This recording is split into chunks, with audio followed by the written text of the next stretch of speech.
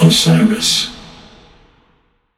Hi listeners, I want to tell you about a cause that I'm involved with at Heritage Radio Network. HRN is celebrating its 15th year, and to celebrate, we're deepening our commitment to giving voice to the next generation of food systems storytellers, and we need your help. Our internship and fellowship programs help activate new possibilities for underrepresented and underestimated young people through experiential journalism, audio engineering, and production training.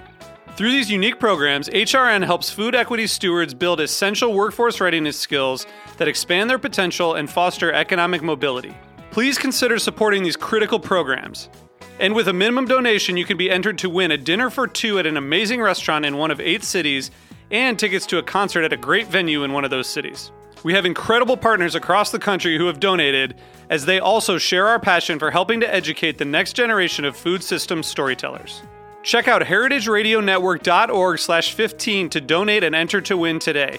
That's heritageradionetwork.org/15 to donate and enter to win today. And make sure you donate before March 31st. Thank you.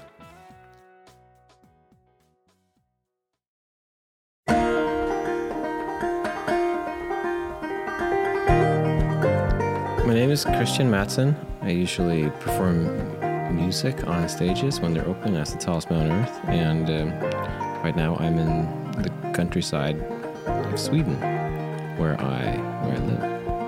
My body's in the summer storm, and my mind is with a feeling after. All memories I can't let go.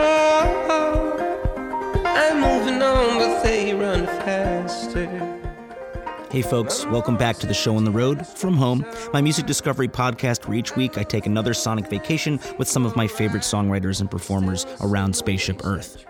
Now, if you're listening to this right now, you may already be aware that Christian Matson is in fact an internationally lionized Swedish poet, performer, and uber-talented multi-instrumentalist, not actually the tallest man on earth, who I believe currently is a Turkish farmer by the name of Sultan Kusin, who is the tallest living male right now at 251 centimeters, or 8 feet 2 inches. I don't know about you, but I was one of those kids that got a Guinness Book of World Records every Christmas, and Christian is not in there. But I have been a fan of his work since he first broke out of the indie rock scene in Sweden and began releasing a series of cryptic and hauntingly beautiful folk records, starting with 2008's Shallow Grave and 2010's The Wild Hunt. And while he comes from a little town 3 hours outside of Stockholm, Matson always had bigger dreams. He started touring with Bon Iver and other like-minded dreamy roots artists as he started getting known, bringing a new sense of exploration and fearlessness to acoustic music that had never been heard before. Many writers have compared Christian to a new wave Bob Dylan with his cut-to-the-quick voice that is both high and sharp like a shard of ancient audio shining in the sun, but I see something a little different. I hear a sound explorer, a lost soul who cherishes his own sense of lostness. One of the things that was most intriguing in our conversation was when he talked about retuning his instruments in ways where he had to relearn how to play them over and over again, forcing his fingers and his angular voice down alleyways he'd never tripped down before. And in some of his most played songs like Love Is All and King of Spain, which have been listened to hundreds of millions of times around the world, you can see him discovering the light at the end of the tunnel he's dug himself into as he hurtles into the choruses headlong, falling from his high lilt into an ominous Viking whisper, or then rising into a growl like an anguished animal lashing out at his place in the cruel cosmic order. If there's one thing that Matson shares with luminaries like Bob Dylan or his other heroes Roscoe Holcomb, Emmylou Harris, Skip James, and Paul Simon, is his ability to write songs that seem to dance on the tightrope of timelessness. His ability with a repurposed banjo and a guitar corkscrewed into a new tuning that he invented on the spot to distill the jagged power of pre-war blues and folk field recordings and make them feel urgently part of our time.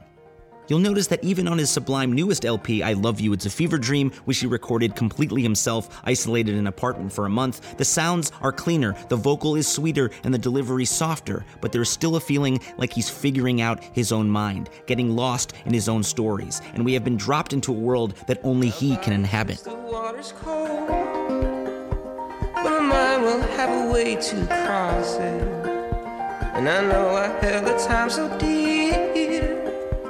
And a feeling it was here, I lost it. In fact, the very first song, Hotel Bar, starts with noise, a chair creaking, lights buzzing, a bus maybe hissing by the window. In many ways, it's a tiny time capsule, one man stuck in one room, and to me, it's a soundtrack to our modern isolation, one that we've had to create to protect ourselves, but also one that takes us away from our friends and families each day, keeping us awake at night with just ourselves and that pulsing blue light of our phones for company.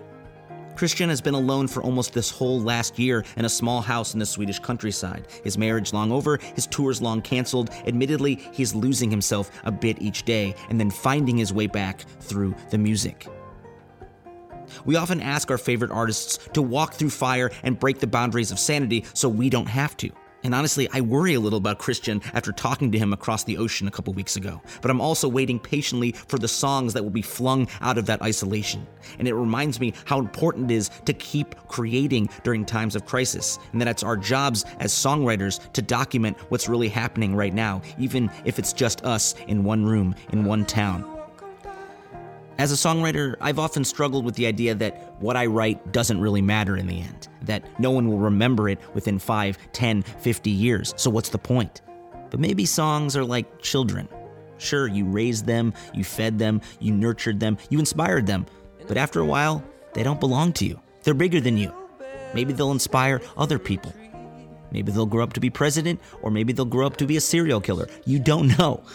And in case you're wondering, the tallest man on earth in human history, well, it's not that Turkish farmer, but a guy named Robert Pershing Wadlow, who was born in 1918 and passed away in 1940. Also known as the Alton Giant and the Giant of Illinois. He reached 8 feet 11 inches. And even at the time of his death at 22, there was no indication that his growth had ended. I know it's a weird segue, but I'm also hoping that Christian Madsson in his little cabin in Sweden never stops growing as a songwriter and never stops getting lost inside the twists of his own mind. Anyway, thanks for being on this journey with me, everybody. If you can, please leave us a review on iTunes or go to our website, theshowontheroad.com/episodes, for all of our previous shows.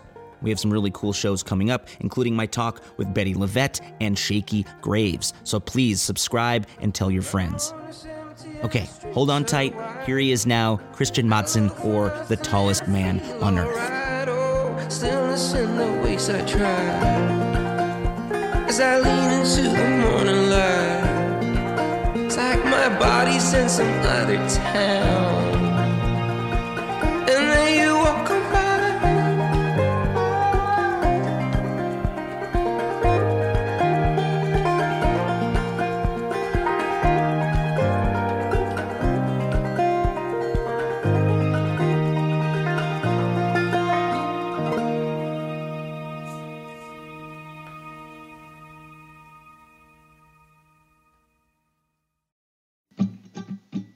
I first fell in love with your music probably 10 years ago plus. I'm always struck by artists who don't grow up speaking English as their first language, who then use poetic lyrics to sort of bring you in. Because really, it's just you and your guitar for most of those early releases.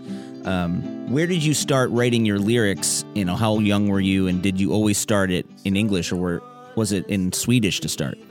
Most of it has been in English. Yes, I only had like a little dipped my toe into writing in Swedish when I was really pretentious and like 18, and it was really bad. No, it's always been English because, you know, growing up on the countryside, not a lot of things going on. So a lot of daydreams about, you know, the world and what it could be, and looking out into it. And before doing this, I was in rock bands, and we were playing like garage rock, and we wanted to be Iggy and the Stooges, and wrote, so I wanted to be Iggy then.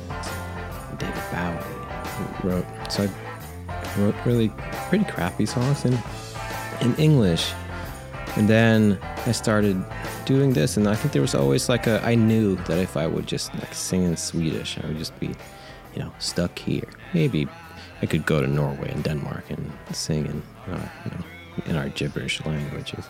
But I wanted to, you know, I was daydreaming about going farther than that.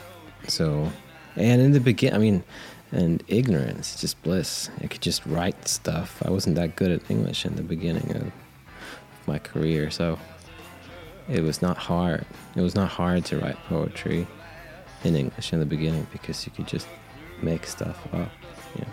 Yeah, I think there's sometimes a disadvantage to knowing too much of the language, where I get in my own head sometimes, and I've written songs probably since I was 13 years old, where you're thinking about, well, this sounds just like a Paul Simon song, or this sounds like a Nina Simone song, whereas I think when you are coming at it from a completely different place, there's not a lot of other folks like you, so you're sort of isolated in this little bubble where you can create something that's wholly you.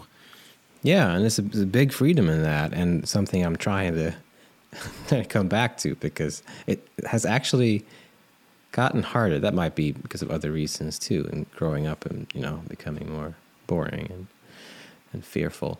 But yeah, learning a language better, and been touring in America since 2008. I think that's 13 years, and I'm being in relationships with American women, and you really need to step up your game. Sorry about that. No, it's great. It's actually, again, that's a complicated subject, but actually I enjoyed that.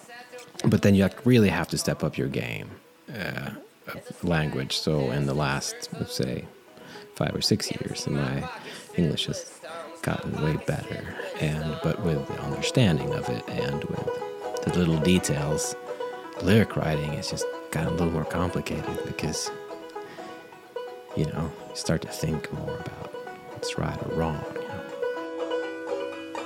See the sadness of the sailor as I will scratch his deep blue floor. Already in my years of bad luck, I broke his mirror long before. When I dive into the water, I've raised the bottom to be safe. It's just a shallow grave. I was listening to the contrast between your latest full record, I Love You, It's a Fever Dream from 2019, and your debut record, which I had first heard in 2008, Shallow Grave, and I just feel like you could hear the progression between the two of you not having to project so much, not having to perform so much, that I think there's a little bit of a softer, more introspective side to this new record. And it feels like almost your Nebraska, your Springsteen's Nebraska in a way, with the, echoey harmonica, and you did it all yourself, sort of like he did with that one tape recorder in his basement. And it feels very intimate, very personal. That opening track, Hotel Bar, feels like almost like the last, like a memory of a different time right before it all ended for me, where you could go into a strange hotel bar and meet these strangers that could change your life, and that these small moments can really change the trajectory of your existence. And that those tiny moments where you meet strange people in strange new places, they don't exist right now. No. You can't do that. No, and that back when I wrote that, I thought that was loneliness. Like that, that kind of vacuum of being by yourself in a hotel in a weird place, and you're just looking for other people. And now I've been mostly alone in this house for 9 months, and now I just want to go to a damn hotel somewhere, sit in a bar. The end of night, I hum along. The driver's turning up the dancey song. Oh, how many heartaches in this car? I wonder. All I can do is say things will be fine. Some days we will be, and all I can do is say things will be fine. Some days we will be in the same town. about that album, you are right. I did record it by myself in my apartment. I set some I didn't go here in Sweden. I have a great studio here, and I could have gone to a studio, but I wanted to do that in my apartment, and I was just by myself for a month, and I wrote the songs and I recorded it, and I had very limited equipment there, but I just wanted to do that as a thing. But sure, it's very, and it became very, it is very soft and very, I like it a lot, but I mean, it's so different from that first debut album. That was just another world, because that was me just starting to play shows as the Tallest Mountain on Earth, and playing in shitty small places with, not the places weren't shitty in themselves, but with bad PAs and loud bars that I had to win over, and so I had to project my voice a lot and play really project my playing to just just get out there and win people over. There was a thing, and then with years going, and I could play bigger stages and nice PAs, and then all of a sudden I can just whisper into a microphone and everyone could hear it because everyone was quiet. So that I think that led me to allow myself to on an album just kind of mumble into the microphone. Well, that mantra that you have in Hotel Bar in the chorus, it feels like we all kind of need someone to say that to us right now. That things will be fine. Some days will be, and all I can do is say things will be fine. It's like you're telling yourself that this loneliness or this sort of sense of emptiness won't last, and that maybe someone at this bar will change everything. That this connection of everyone in the world sort of coming in and out of each other's lives in these transitory spaces, it feels like something that we've lost.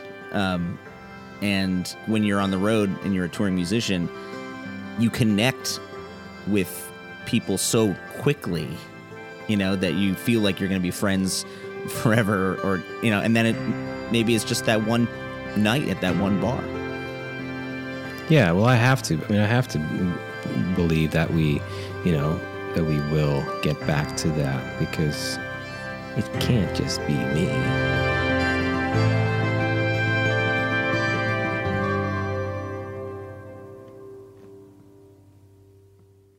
As a musician, how I built into my life, my closest friends are my other family. The family I see the most are the crew that I travel with all the time.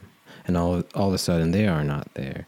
And then when most of your other friends are musicians touring all the time, then you have that, as I talk and sing about Hotel Bar, like one day we'll magically end up in, I know that we'll end up in the same city, and we'll be together again.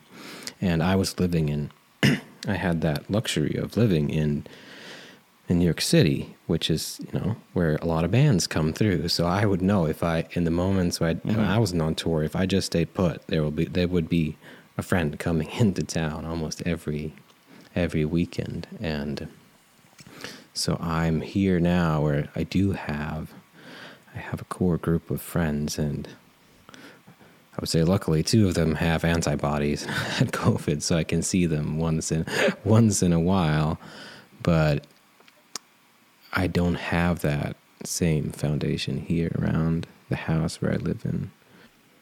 You can see the progression on your records, starting with Shallow Grave, Wild Hunt, There's No Leaving Now. You wanted to keep yourself sort of a little more mysterious, right? There's only imagery of nature, and you really didn't show yourself on your album art until maybe 2016 or somewhere in there,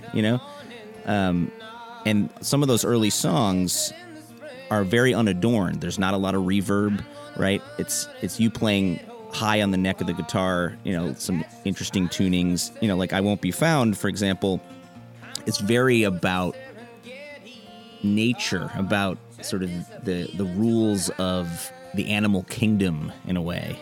and I'm trying to like see where you fit into that progression. You know, when you're talking about, you know, the Serengeti, you're gonna hide like a mole deep in the ground so no one can find you. You know, like where did those songs come from? Yeah, but that, I mean, in that example, that's a literal steal from "Mole in the Ground," the old folk song. I wish I was a mole in the ground. Is that line? But I was listening so much to those old folk songs with really weird imagery, and like in that song, I wish I was a lizard in the spring so I could hear my darling sing. But it's like it's kind of a sad love song in the foundation of it. So that always intrigued me. When if you have anxiety, there was a big freedom in that. There was a big freedom in that expression, because that just the same as putting your capo really high up and getting into weird tunings and just like finger pick the hell out of it.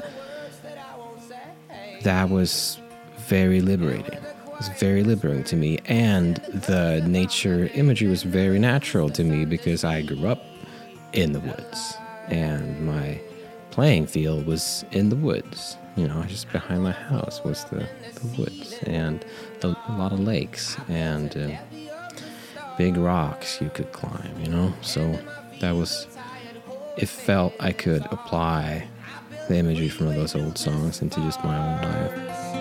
Well, if I ever get that slumber, I'll be that mole deep in the ground, and I won't be found.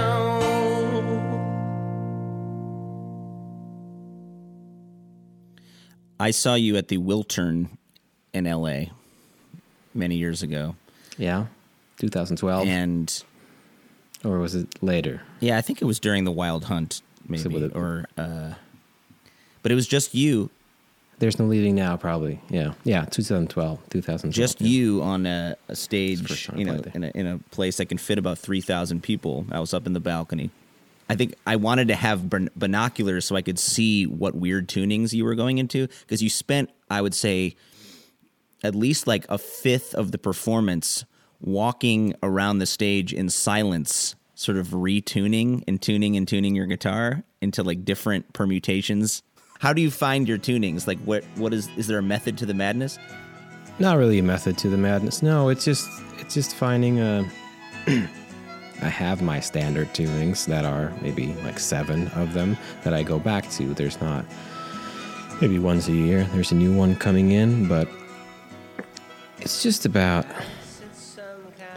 you know, getting a little lost, because I get really into one tuning and I play in that tuning for a while, and then I become a little too familiar with that, and then I'm not writing songs as much, or I'm writing kind of imitations of what I just wrote, or that which starts to feel like cliches to me, even though I've only been for a couple of months. But then I just jump into another tuning where I'm a little lost, and I search around in it, and I found, oh, there's a really good 4 chord in here. Like, oh, the 6th chord is not that, you know, full, so I'm just gonna avoid that. And it gives me, you know,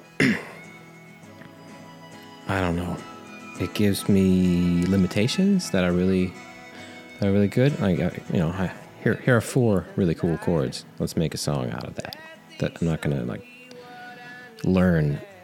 learn all the inversions and everything in this tuning. I'm just going to write a song in these. But back to the Wiltern. Hold on. Like that, I'm so happy those days are over, because even though that was I do have a good memory. That was the first show of the tour, so maybe I was a little rusty, but I had worked in like a system of, you know, tuning, and it wasn't just like going from like a wild tuning to wild tuning. It was like the songs were going from this tuning to the closest tuning to the closest tuning to the closest tuning. But I'd done it so many times, so it was like I could do a little banter while I was tuning and try to put it into the show, but it took so much energy because I had to like talk to the audience with one brain and tune with the other brain and dance sometimes with the other brain, and it was just exhausting. So now I'm super lucky that I have amazing guitar techs, Anna Morissette and Tim Grundman, that, you know, So I can travel with 14 guitars or whatever I tour with, and it comes out perfectly tuned. So, do you feel that isolation brings out the best creative ideas from you, or that it can start to make you almost lose your mind a little bit when it's been this long being by yourself so much? Oh, definitely the later one. It's definitely not my. I've realized, like before, when I did the last album, I was by myself for a month in my apartment to do that, but that was chosen solitude. Yeah, I had chosen that. I could leave that at any point. So that was inspiring, but this has not been optimal in terms of inspiration, and it's actually been really hard for me to finish songs, and because I've realized that I do draw inspiration from other people, meeting other people, and hanging out with other people, and also from having daydreams, like writing a song and like, I will perform this there, or I will, usually that, or I will record it and the song will be out in the world. We'll play it at a show. But now, since like, was it last fall when it started to get really dark of just like, no, it's everything. Can't like have any hopes of anything happening. Right. Just have to like not think about anything happening and just like sit tight. And that just like kind of put a lid on my inspiration, because there was nothing to daydream about, and that made it really hard for me to I mean, I play music all the time, but it just had me work maybe say 55% of a song, and then just like, well, let's put it aside. Yeah. So I have a lot of unfinished songs right now. You know, I realized the other day when I was, trying to write in a notebook, journaling, that, I've stopped having the urge to journal or to tell the story of my existence, because there's nothing to tell. A lot of times it's, I made breakfast and wrote half of a song and then gave up.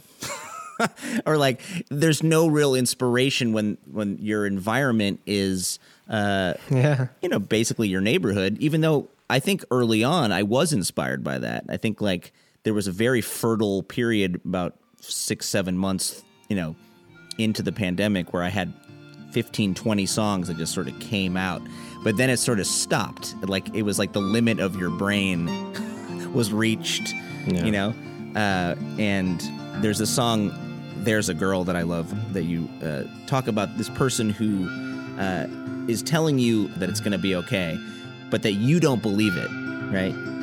There's a girl that tells me I'm alright. I hope she means it, 'cause I'm way too stubborn to believe that we won't make it.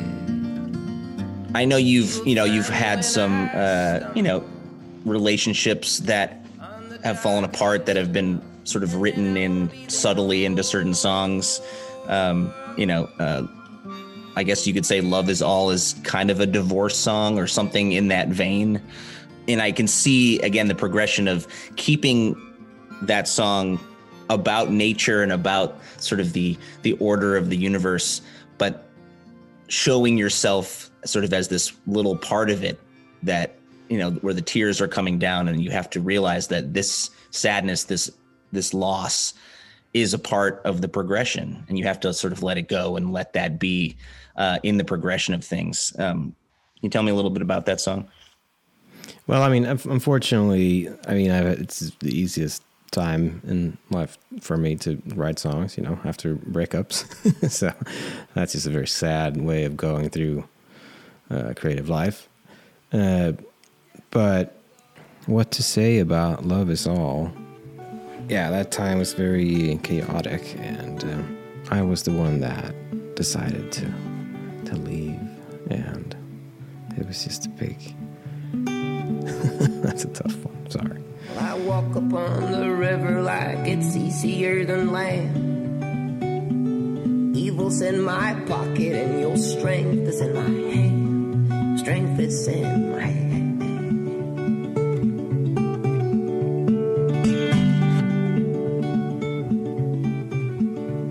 And I've thrown you in the current that I stand up on so still.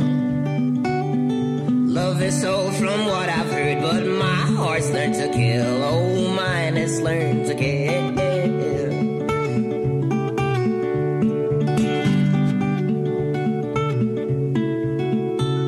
Oh, I said I could rise from the harness of our goals. Here come the tears, but I go ways, I let them go. Just let them go. Well, you know, it's tricky, I think, you know, when you realize that your most personal, kind of intimate evaluation of your own pain and loss is something that is the most almost commercially viable of your songs. Like, it's like these are the songs that people latch onto who have also lost people, who have also had to leave toxic relationships, who have felt this emptiness. And it's sort of like our jobs as artists to identify that specific pain and to try to work our way through it. But you're working your way through it in public, right? I mean, 39 million people have listened to that song at some point. Yeah. Yeah. So, I mean, and that is, yeah, it's like, it's very, the subject matter is very common. Like and that's why it kind of works. And, yeah, I know you were talking about that just the other day with my friend who's a filmmaker, but we just did this little short film. He came here and visited me a couple of weekends ago, and we just put it up. And it's kind of sad in a way. It's about like me losing my mind here, being in my house, and we did a lot of things. We went snowboarding, and we were cooking, and I was recording, and he could have made that film in a lot of different angles, because we also had a lot of fun. We could have, laughed a lot, but felt the importance of just like making one where it just looks like it's pretty true many of the times that I'm just losing my mind and having cabin fever, and the pitch of my voice is definitely higher than in other videos I've made, because I am a little desperate of getting out of this. But it felt like we decided to just let that be the main subject of the thing, because that is something that hopefully people can relate to, just to show that we are, we can't meet, but we are kind of that thing of seeing someone else going through the same thing. I think that's important, because that's what I do, like with love songs, and how weird it is how you can feel uplifted by listening to, a really sad love song. It's like Courtney Marie Andrews' album, Old Flowers from last year. Just like such a heartbreaking album, but it's so great, and it filled me with so much life and love. Yeah, so good. And how weird is it? I don't see you that way, not the way I did before. I'm not your object to break. You can't hold me like I'm yours. I don't see you that way. Yeah, I had this thought the other day where I was working on a song with this new little group that I've assembled through desperation, basically, where we are only allowed to work on my back patio outside because it's somewhat safer, and my wife won't yell at me, because she's actually working a real job. But we were working on this song that we really like about a woman who loses her mom to cancer, and it's based on my high school sweetheart. Her mother passed away, and sort of the idea of us all going to her funeral, and which never happened, but it was like something that I could see the scene unfolding sort of like a play in my mind. And we're singing about putting her mother in the ground at the cemetery, and the harmonies feel so good, and then we're all kind of laughing, wow, this feels great. But I realized as I was posting like a clip of the song that there's like a weird disconnect, I think, between almost like the real sadness of life and how songwriters and performers sort of lift themselves up with other people's sadness or our own sadness. You know, like we kind of feed off of it like leeches. We're drawn to these dark moments and we want to tell them, whereas most people don't want to talk about it at all.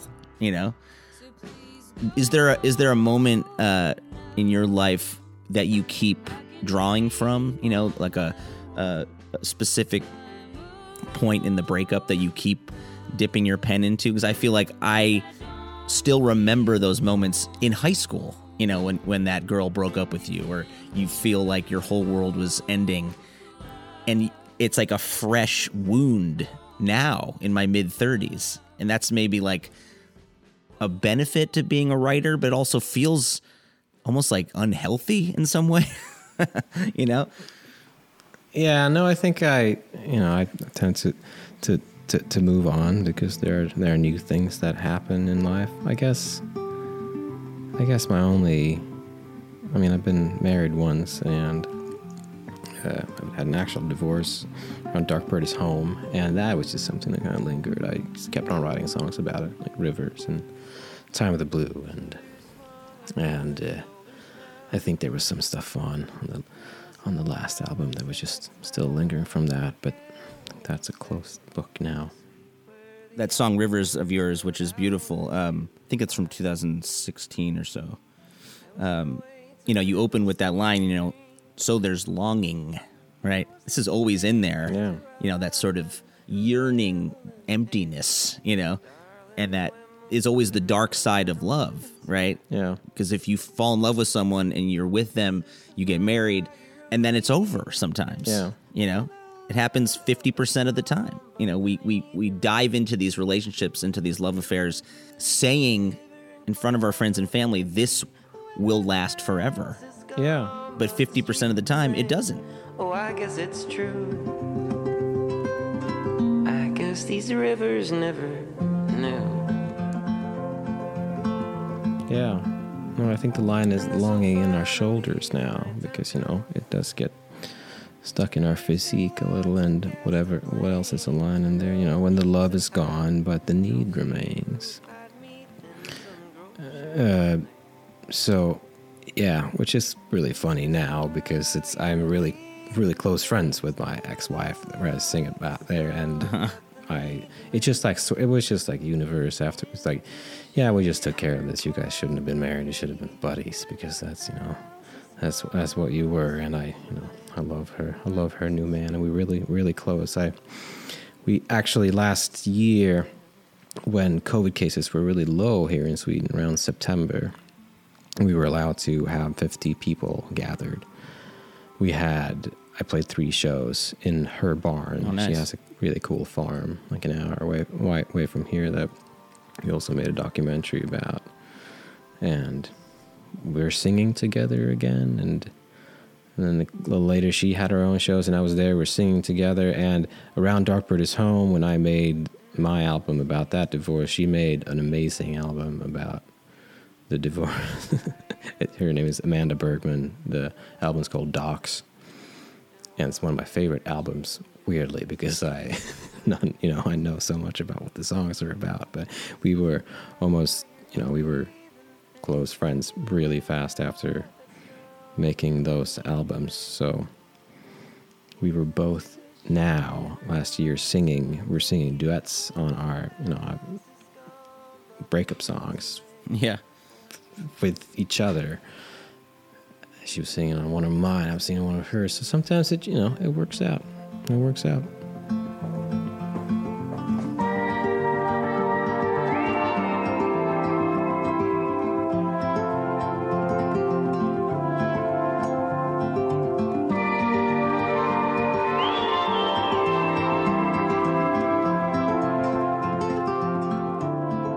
Well, it's better when you can actually see the value of a past relationship and know that it's better that you're not in that relationship anymore.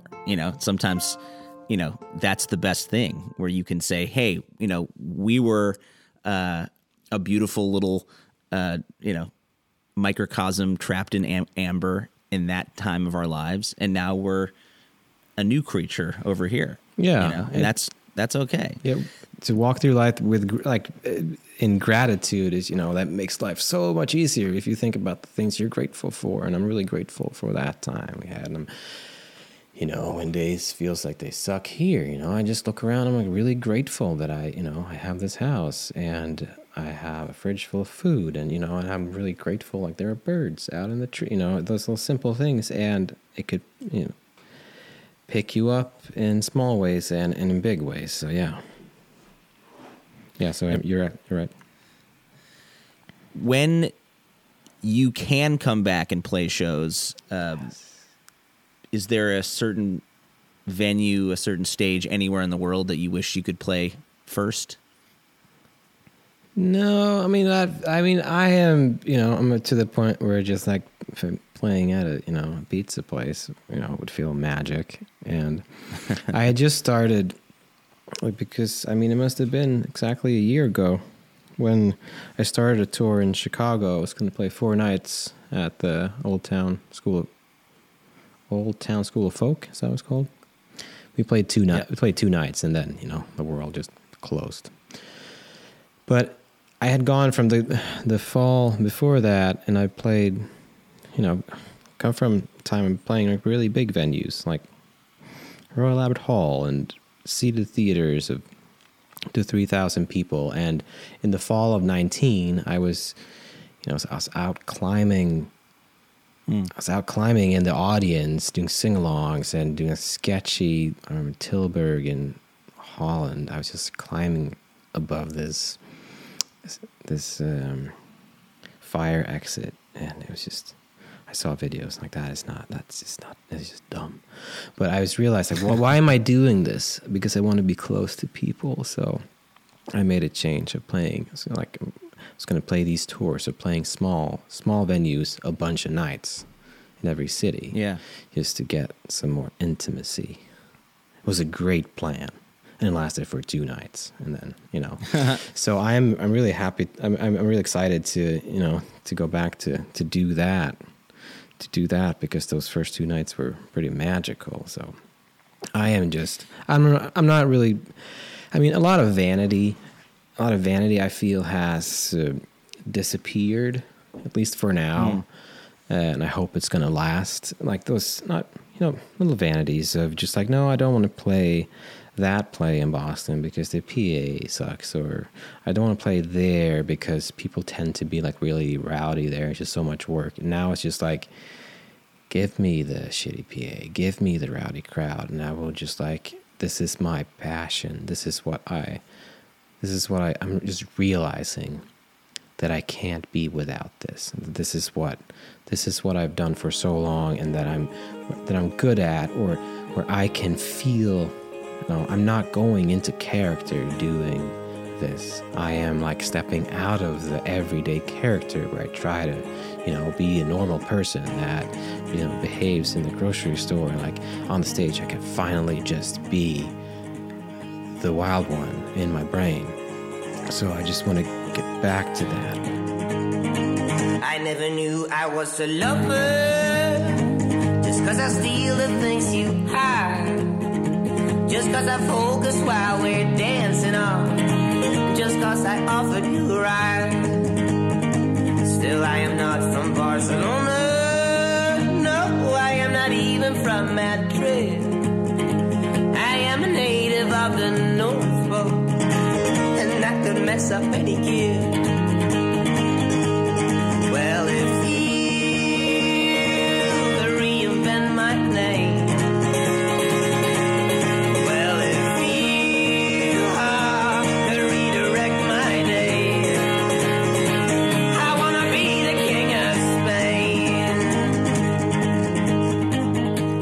it always amazes me how universal and how powerful certain songs are, like Paul Simon's Graceland, right? Which you've covered and, many people have covered, but it somehow has this staying power, right? It was written, I think, in the mid-'80s, probably. And it feels like it could exist in any part of history. Yeah. It's like an ancient cave painting, that's like Graceland to me, like now, right? It exists all over the world as part of our connected consciousness. But like, how does a kid from the Swedish countryside start to discover this American music? Like, what is the first music that starts hitting you? I mean, I grew up in a house where like my parents, had a lot of records, and so I listened to those. But then I'm really nostalgic about the little library we had in my small town, because you could borrow CDs, and the internet was around. I mean, I put up Tallest Mountain on Earth, started on MySpace, but it was just like, there's still CDs, and I went to the library, and you could borrow 10 records at a time, and I just picked a bunch of records that looked cool, and I came home, put one in the player, it's like, and the next time, like, what the hell is this? And then, it was Skip James, and then, I mean, I guess I got Bob Dylan from home, and I could do Bob Dylan, and then there was the actual internet with the era of the MP3 blogs, which feels like I can also be super nostalgic about. Like, what a magical time of this, like, weird MP3 blogs that had, like, weird Americana. Like, they're very narrow, some of them, and it was just amazing, the stuff you found. And then, I listened a lot to Bob Dylan, and I found that his bootlegs on whatever that website was called. It was like a forum. And then you could hear the songs he was playing in the beginning, because there was a bootleg from whatever show he did in the beginning. And then, I could dive in from there and find Roscoe Holcomb and, Bascom Marlinsford and all the banjo crazies. And so that was, from growing up in a sports town, I did all the sports.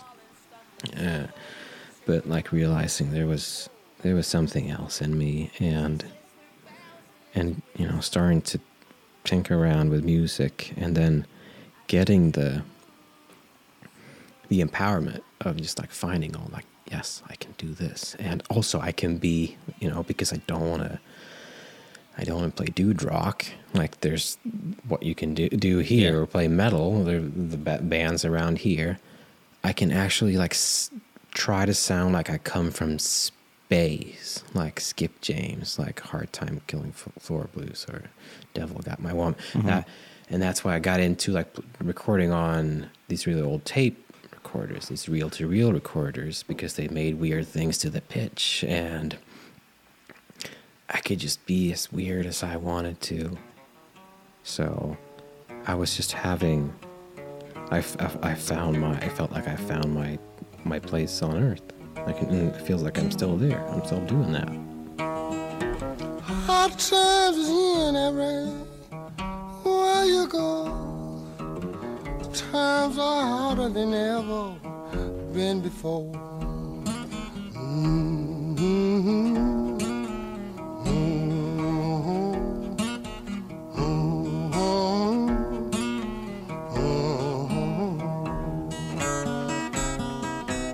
What did your folks do when you were growing up?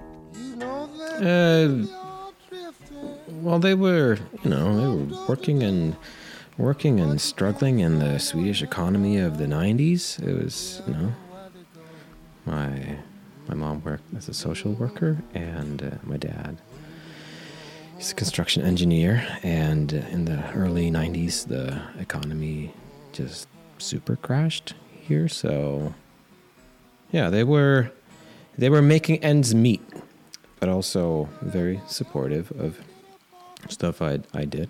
I was doing sports, and then now and later with music, they were just whatever. As long as I stayed out of trouble, it was a good thing if I was doing something. So, yeah. Was there any other members of your family that played music or that sort of inspired you?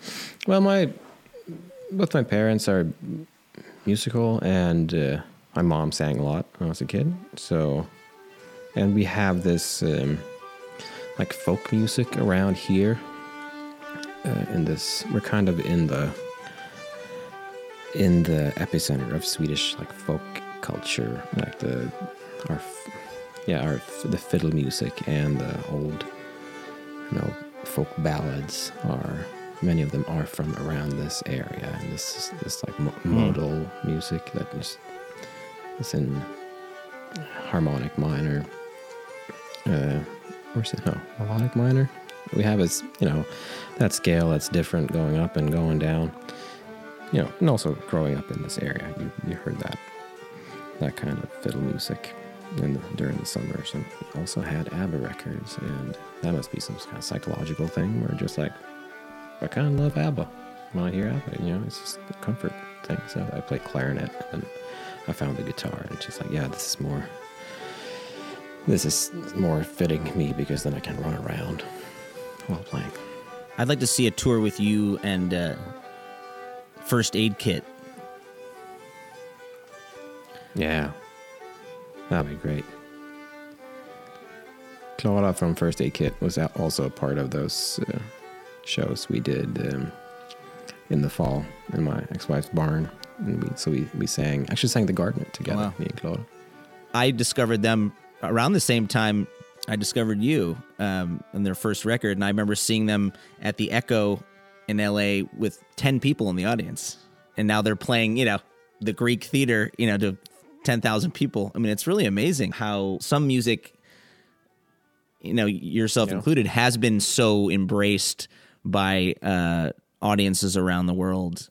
And I think because of maybe the timelessness of the stuff that you guys are creating, you're very honoring of classic American music, blues, roots, but you're doing something completely your own. You're not trying to be Skip James. You are doing something that only you can do, which I think is really awesome. Yeah, maybe there's a luxury of being outside of it, and you can just, I could pick a little from there and a little from there, and yeah. What is going to come from you next? Is there a new record brewing?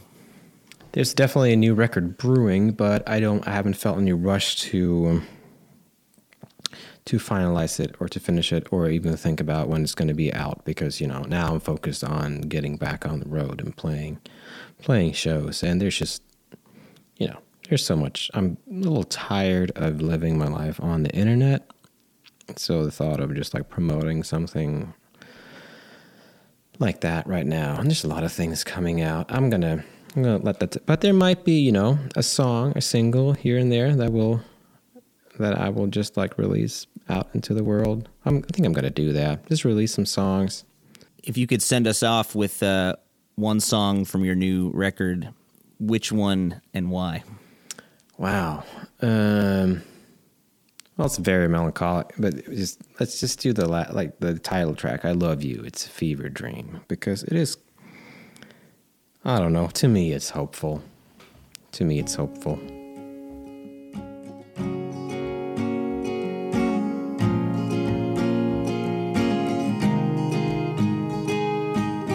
Well, I've been thinking about the mystery as I'm driving here through it all. I've seen this road so many times before. It's where I'm from, oh my heart.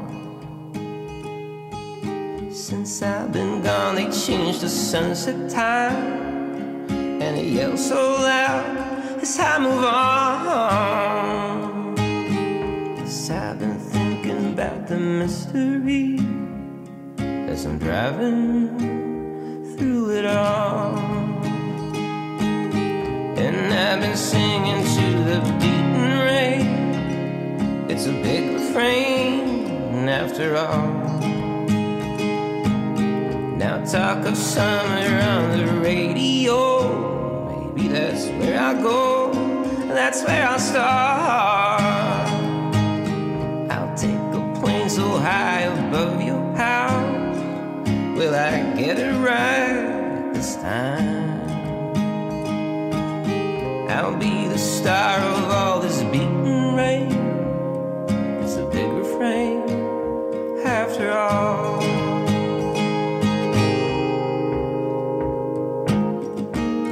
But I keep the hope I carry, little things so I can love wherever I go now.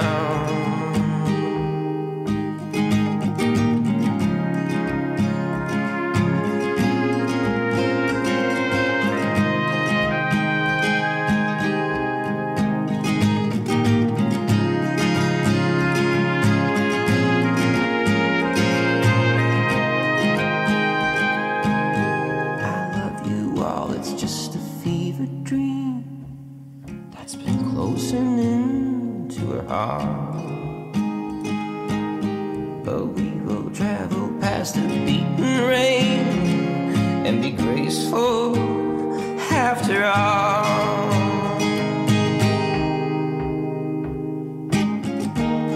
And I keep the hope I carry, little things so I can love wherever I go now.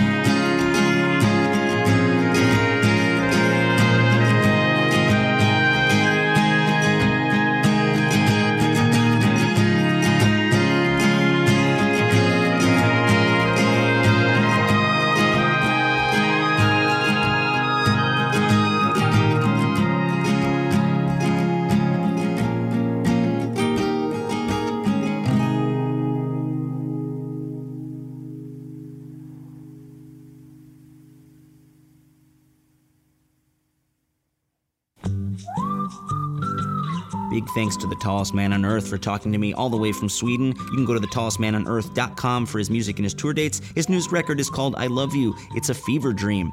And I believe there's a tour date at Red Rocks Amphitheater in Colorado in October coming up with Mandolin Orange, so check that out. And if you haven't heard our episode with Mandolin Orange, go back to our archives, theshowontheroad.com/episodes.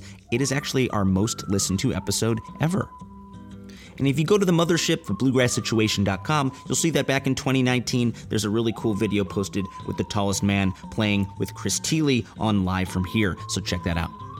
It does seem like there is a light forming at the end of this long pandemic tunnel, and I know not everybody is vaccinated yet, but slowly more and more people are, and in May, my band Dust Bowl Revival will be heading to Colorado for some Memorial Day weekend shows at Levitt Pavilion in Denver and at Meadowgrass in Colorado Springs, so check that out at dustbowlrevival.com.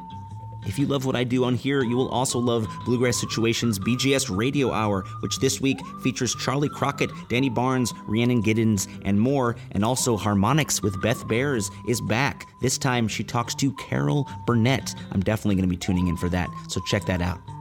As always, The Show on the Road is written, produced, and edited by yours truly, Zach Lupetin, and we are a part of the BGS Podcast Network. Stay safe, stay creative, and we'll see you on the trail.